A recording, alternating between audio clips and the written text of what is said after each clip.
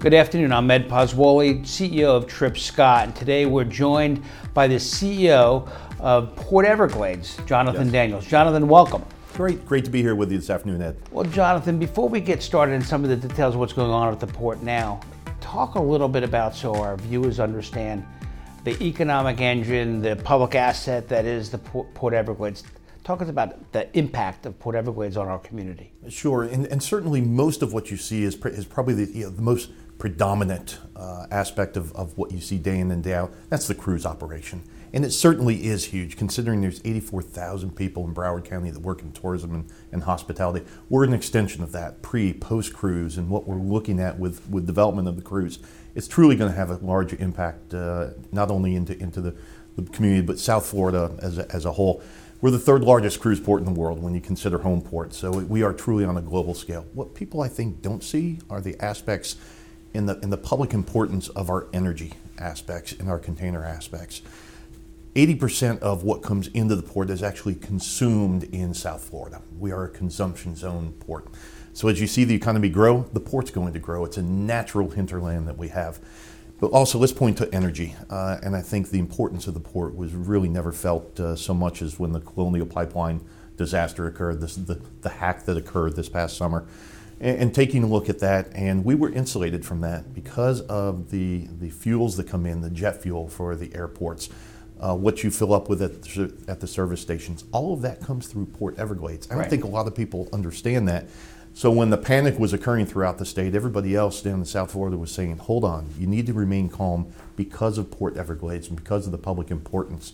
And certainly I think we're going to see expansion that's going to occur specifically within that sector based on the need to maintain resiliency for the citizens of South Florida. Right, but you came in as port director for Port Everglades during the pandemic.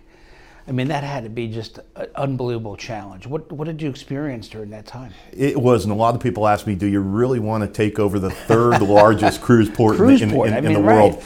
And we didn't just see a slowdown in the economy or in the industry. We saw a complete shutdown. But what I saw in Port Everglades, what I saw in Broward County in South Florida was an ability to rebound better than really any place in the United States. I saw the port truly as an asset, and while we took a hard hit, $92 million lost in revenue during that period of time, more than 50% of our activities are actually energy and cargo related. So while cruise shut down, everything else was maintained. We were essential workers. The economy had to continue to move, and ultimately because of that, it was a position I just couldn't pass up. It's an area I wanted to move into, and it's a position that I've actually looked at for a lot of years. Took the opportunity, and I think certainly it's going to pay off for me personally being down in South Florida. Well, I hope we've met your expectations when you moved down here. To everybody, even during the most difficult time, has been absolutely wonderful, welcoming into the community and providing the resources that we need to be able to grow. So talking about, not just South Florida, but now you've been, elected to the Florida Ports Council. Yes. And talk about how that is being chair of the Florida Ports Council. What responsibilities do you have? Certainly, first and foremost, I'm paid by Broward County. I'm paid to make sure that we enhance everything that goes on at Port Everglades. Port Everglades, right. It is, but ultimately, as the chairman of the Florida Ports Council, you have 15 ports that you have some influence on and some responsibility to be able to represent. We have an absolutely fantastic group of port directors that are my colleagues and in many respects my friends. So this past week, as I was up during a press conference with Governor DeSantis, we had my counterparts from Jacksport, from Tampa, from Panama City, and we're all extolling the virtues of Florida's ports as a system. But it's talking about how we can, as a system, try to alleviate some of the backlogs that are occurring on a national scale. So the national scale, obviously we've read and heard a lot about the supply chain impacts that COVID has had and the rest of this. And we see, how many ships are out there waiting in the ports in California. Yeah. How can we, as a set of Florida ports, Port Everglades specifically, but the Florida ports generally, how can we take advantage or competitive advantage of that opportunity for our ports here? Again, what we're looking at are competitors that now become collaborators. We have 15 Florida ports, right. 8 that are able to accommodate containers. Primarily the backlog out on the West Coast is container-based.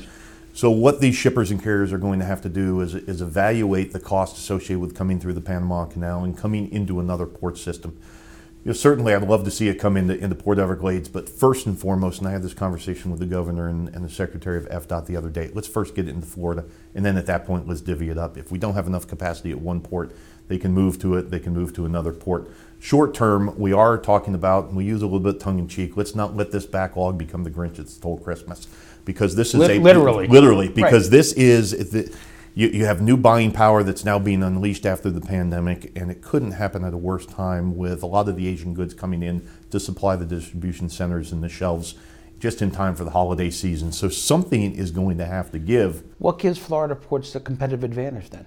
I think the low cost activities, the flexibility, the 24/7 operations that occur. And again, if you can't handle it in Miami, you come 26 miles up the coast and you handle it at Port Everglades.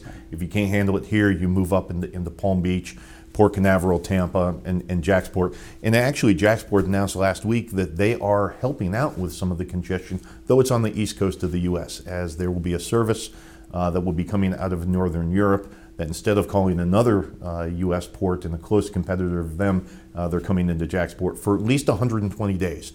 And we know the operations that are efficient in the state of Florida. Once they get it, it's going to be tough for it to leave Florida. It's going to be so tough we can for it get to the go back. containers offloaded and onto trucks and out the door. We can, especially for land bridge operations. A lot of what comes through Southern California gets put on rail, gets put on the road, and comes to the East Coast just because it's the closest to Asia. Instead of that, come through the Suez, come through the Panama Canal, come directly to the East Coast, come to the state of Florida. Let's focus back now on Port Everglades. The mix between cruise lines and cargo is kind of a very interesting mix. Talk a little bit about that and why that protects our community. It does. A lot of what we do and a lot of what the labor goes into is would be helping the passengers and helping to provision the cruise ships. Again, that completely went away. But we were insulated in many respects. The energy, other than the jet fuel, of course, because we saw a reduction in the amount of airplanes. But even that being said, the amount of cargo activity that goes out of Miami International Airport, we still had to feed through our pipelines to get down there. The container market, again, you had to make sure that you got everything on the shelves. Again, everybody kind of smiles because of we ran out of toilet paper. Right. But that's a serious aspect of it, because if it's toilet paper, it's tissue paper, it's also medical goods, it's also perishables. 28% of what we handle into and out of the port actually is Latin American trade, North-South trade, our leading trading partners. So as their economies dropped a little bit, it certainly impacted the port. We took advantage of that by seeing production come in from some other areas. But we are linked in so many ways with it. And so as you look at the potential for nearshoring activities, as now I think you look at the administration looking at maybe taking and not having so much of a reliance on Asian trade, and some of that production comes into Central and South America, we stand ready to be able to take advantage of that uptick. In order to be able to handle that, you're looking at the largest single infrastructure project ever undertaken by the port, $471 million. It's added new gantry cranes, it's adding new berth capacity. 5 new berths will come on the line in mid-2023. We just ordered 3 additional gantry cranes, which will come in as soon as the terminals are done. So the port is not only poised to be able to help with the congestion issues now, we're set to be able to move into the future and really become a player and an economic driver in South Florida. So talking about the future, and since Port Everglades does have a substantial reliance on cruise, how is the cruise industry and how is it rebounding from the pandemic? I tell you, cruise is back, and you looked at it. We stepped up and helped it during the restart. We waived some of our fees in order to keep the cost down with the cruise lines, and that's paying dividends. Royal Caribbean and underneath them, their flag Celebrity, they're back. They're up and going. The port was the first port in the United States with a revenue cruise, June 26th, with Celebrity Edge. Celebrity's already talking about an enhanced program. Princess, the same thing. Princess and Holland America and the Holland America Group under the Carnival Corporation flag, they're looking at an expanded program as well. On top of that, we just had the first sailing for Viking Cruise Lines. Viking has been primarily out of Miami. Right. They are now they've moved their cruise operations. Absolutely an incredible program. So we're going to stay tuned to that. You are, and we're going to have a couple of cargo announcements as well. So I think the future is extremely bright at the port to be able not only to meet the demands of South Florida, but to be able to grow as the economy in South Florida. So we survived fine through the pandemic because of our mix? We did. We did? We did. And the future is bright because we're not only are we growing now the cruise industry, we're adding potentially another cruise line.